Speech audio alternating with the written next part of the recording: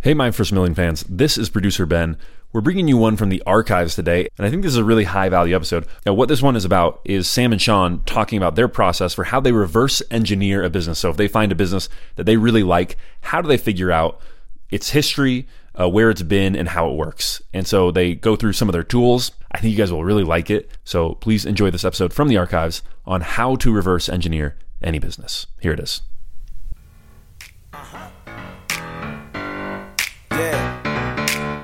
I feel like I can rule the world. I know I could be what I want to.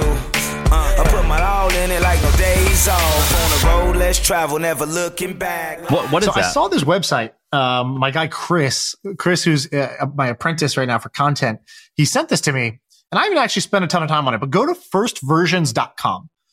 Check that out. And I'm pretty fascinated with this. I think you are too. We both are like internet archaeologists. We like to go find the OG thing. I did this blog post that got like tens of thousands of views once before I had any audience. It just went viral because it was, what did the first web page look like for these 10 big companies? And this is kind of like common to do. Like Uber's homepage back in the day, Snapchat's homepage back in the day, the first Facebook homepage, the first eBay homepage, first Amazon homepage. And these things look like, so basic and rudimentary, and like really just, it makes you realize like, dude, you need to launch. And there's that quote, if you're not embarrassed by V1 of your product, you launch too late. And all these companies definitely like fall into that category. So I thought firstversions.com was a cool little like archive of stuff like this. I think this is so cool. So I actually just sent you a link to an article that I wrote. I think I wrote this in 2016, years ago, October 15. And it probably doesn't even work entirely. But anyway, what I love to do, and I've always loved doing this, is there's a few different websites. Web Archive's the easiest. And what I like to do is I will get a Google Doc and a spreadsheet, and I'll map out the whole journey of a company. So I'll look at when Airbnb started, and then I'll read all about them of like, all right, here's when they announced they had this many users. Here's where they announced this much funding. Here's where they said they had their first 50 employees. And then from 50, they actually went to 1,000 in only 2 years. And then I'll take screenshots of their website. And in doing that, you can actually see how the evolution. So progression. Yeah. And I'm just making this up with Airbnb, but it could be like, it started as Air Bed and Breakfast, and it was about renting cots inside of a living room. And then, oh, wow, they actually changed their positioning to travel like a local, and they started, taking higher end pictures. I don't know what it is, but and when they started actually taking higher end pictures, that was actually right before they raised their $100 million funding. And so anyway, you can actually track the progression really nicely by doing this. And I love doing that. I love it. And so you can actually see, Ubercab.com, they were only black car services. Oh, when they raised all this money, they actually got rid of the black car. The black car became secondary. So actually the black car didn't work. So they switched to this, you know what I mean? And so it's kind of cool. Yeah, you can totally reverse engineer a lot of the stuff. So some of the tools we use to do this, the Wayback Machine, which is the Internet Archive. So just Google Wayback Machine. That lets you put in any domain name, and then you can go back in time, and they took screenshots of what the website looked like on June 12th, 2010. And then you can go back and you can see Uber's homepage look like back then. How were they describing themselves? Another one I do is TechCrunch. I go to TechCrunch. I search for a company's name, and then I reverse sort it by the earliest mention of it. So like you can go Twitter. You can see the very first article is, Mike Arrington being like, the buzz at the party this week was about Twitter spelled without the vowels. Basically, it's like the short messaging service. It was kind of fun. You do this, but who cares? People are just tweeting about their breakfast, and it was all through SMS. Like then you can just kind of see what was going on then. So I like that one. That's a useful one. Another one I'll do is I'll go on Twitter, and you can Twitter advanced search. So you can type in anyone's name, and you could do things like, Twitter doesn't make this obvious how to do it. There's like a format of how you write these in, but you write like at the Sam Parr before 2011. And then you say minimum 300 likes. And I can kind of go see your most popular posts at that point in time. What were you talking about? What was working for you? What wasn't? So I've done this with a whole bunch of people. And I really am a big reverse engineer type of guy. And it's not that you can copy it, but it's just data points. It's a way to fast forward experience, because experience the hard way is slow. It takes like decades to get good at things and to learn and to like figure out what's normal, what's not, what's fast, what's slow, what's good, what's bad. And a better way to do it is to like download a whole bunch of data points quickly. And it's not perfect experience, but it's better than being blind and just kind of like going off only your personal experience. Hey, let's take a quick break to tell you about our sponsor. There's no secret formula for customer service, but there is an all-new Service Hub from HubSpot, and it's bringing service and support together in one platform so you can deliver the best experiences possible. You can free up your customer support reps' time with an AI-powered help desk so you can easily support and grow your customer base. The secret's out. Service Hub is a game changer. Visit HubSpot.com/service to learn more. Those are some ways I would actually go as far to say you can copy it. You actually can copy a lot of stuff, and I think you should sometimes. So, for example, firstversions.com, this is a wonderful website. This is such a good website. This is so cool. I wish they don't even. And by the way, what they do is not just internet. Like what we're talking about is homepages, because that's like kind of our niche. But they'll be like, this is the first version of Tom and Jerry, like the very first pilot. And like last night, I don't know why, for whatever reason, before I went to bed, I was watching the very first pilot episode of Curb Your Enthusiasm before it was even a show. And I just love seeing that OG, the first pilot of Always Sunny in Philadelphia, where they're using the handheld camera. Like, I like seeing that because it just, as somebody who is frequently starting things, it's important to go see that your favorite things started with very humble, simple, kind of shitty beginnings. And then, you sort of can see how much better they got over time. This is so good. I love this. I'm going to link something to you. So in 2013, I created this thing I called the CEO doc. It was a stupid name, but I sent it to you, and you can actually see that it's so funny that you do this, because I mean, it's so funny that we're similar, and we've been doing this for years. So I created. Oh wait, is it not working? I created this document where I would I think I had a list of 500 people, and I would make timelines for each of their lives. And I would say, it was broken into apprenticeships, first hit, and then the self-actualization mode. So for example, Jack Dorsey started apprenticeship at age 22. From 22 to 28, he basically was like this poor nobody who worked as a dispatch service for a taxi cab company. 28 to 31, started Twitter at 28. It actually became a pretty big hit really soon at 29. And so I have timelines, and then I have average age for each person. And so I love doing that stuff, and it works so good for just seeing like what's possible. Right. So we're actually quite similar. I've been doing this as well for a while.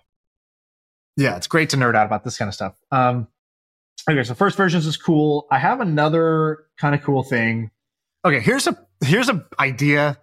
I would say this is not a business. It's probably a very bad idea. Maybe this is something you reminded me of it, because this thing that we're doing is like the thing we're talking about is extremely nerdy, and probably most people don't do what we're describing, like kind of like go back and map out the evolution of companies or people or whatever it is.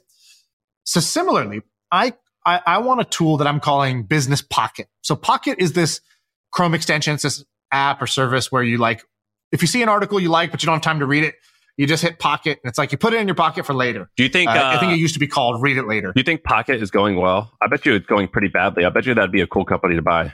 Yeah, I don't think it's going well. It got really big and it raised a bunch of money, and then like it's just been around for so long without like an exit that you wonder, did it just get like become obsolete somehow along the way? But anyways, it was just a way to save articles.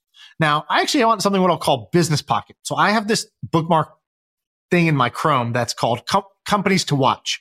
It's basically like anytime I stumble across a company I find interesting, I've been doing it. It's like this thing is like 10 years old now. I find an interesting company, and before it used to be, I want to see if this will be successful, or maybe I should. If I was an investor, I would invest in this. So I want to like flag this, and then I'll come back later in 3 years and I'll see how it turned out, whether I would have made money or lost money on this thing. And so I've just been collecting this for a long time. Now, in reality, I bookmark it, and then I like never go back and go recheck those, because who's got the time? But I would love a service that's almost like a programmatic newsletter, where I can just flag either people or companies that I say, I want to keep watch on this company or this individual, and like the CEO or maybe this company, the startup. And then I want it to like basically take the 10 that I've flagged and send me anytime there's interesting news about them with some filter, like, you know, they raised new funding, they got a new job, they announced this thing, they're on TV, whatever. And you know, my 12 that I'm tracking might be different than the 12 that you're tracking, but like we might have 3 that are the same. And so this company that's underneath it would just need to set up like a kind of like a programmatic way to like watch for the news around certain names and then turn it into an automated newsletter. That was kind of just like a random idea. I don't think it's a business, but I think it would be cool. I disagree. I wish it I think it's a business. When we were getting ready to decide if we wanted to launch trends or launch something new, I wrote a landing page for this product. I forget what I called it, but something involving the word spy. And I put like, the headline was like, we're your secret spies that track your competitors and tell you everything that they do. So you know, and we deliver it to you via email. And I think this actually could have worked wonderfully. And the reason I came up with this idea was I had a friend who worked at Rocket Internet. Rocket Internet, Google it. It's a guy. It's 3 brothers named Ali, Alex, and something else, Samware Brothers. And they started this thing called Rocket Internet. And basically, the way it works right now, it's a large publicly traded company. They had this like guy named he was like the chief scientist.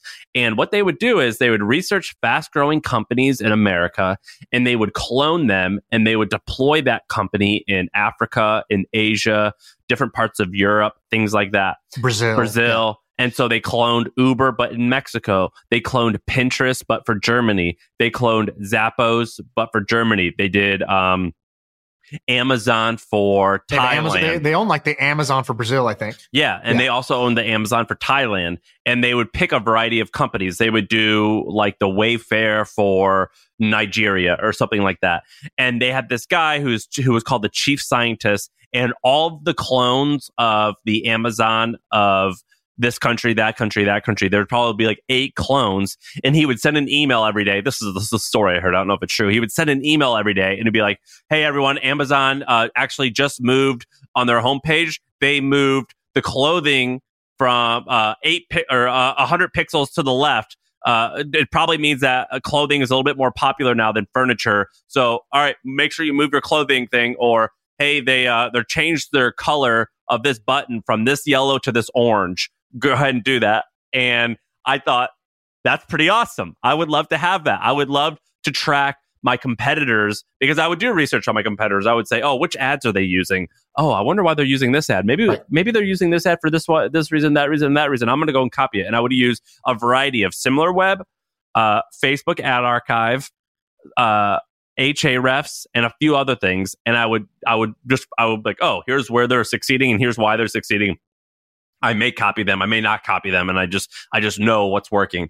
And I think that 100% could be a service that you pay $100,000 a year for, and you get and they'll tell you the 5 nearest competitors, and every month you meet with their team and you say, all right, your competitors, they're doing this, they're doing that, they're doing this. Here's what's working, here's what's not working. Right. Here's a hypothesis as to what all this means.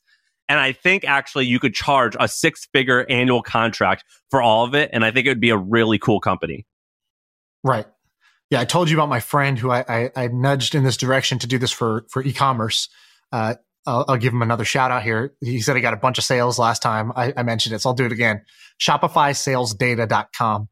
Basically a way to track your competitors and how much they're selling and what new ads they're running and stuff like that. And just in the niche of e-commerce, and it's, I don't know, $100 a month or something like that. And I pay for it. I'm like, this is great. It's a valuable service, and so you could do it in a niche, or you could do it, more broadly. But yeah, I think that's cool. Yeah. I feel like I could rule the world. I know I could be what I want to.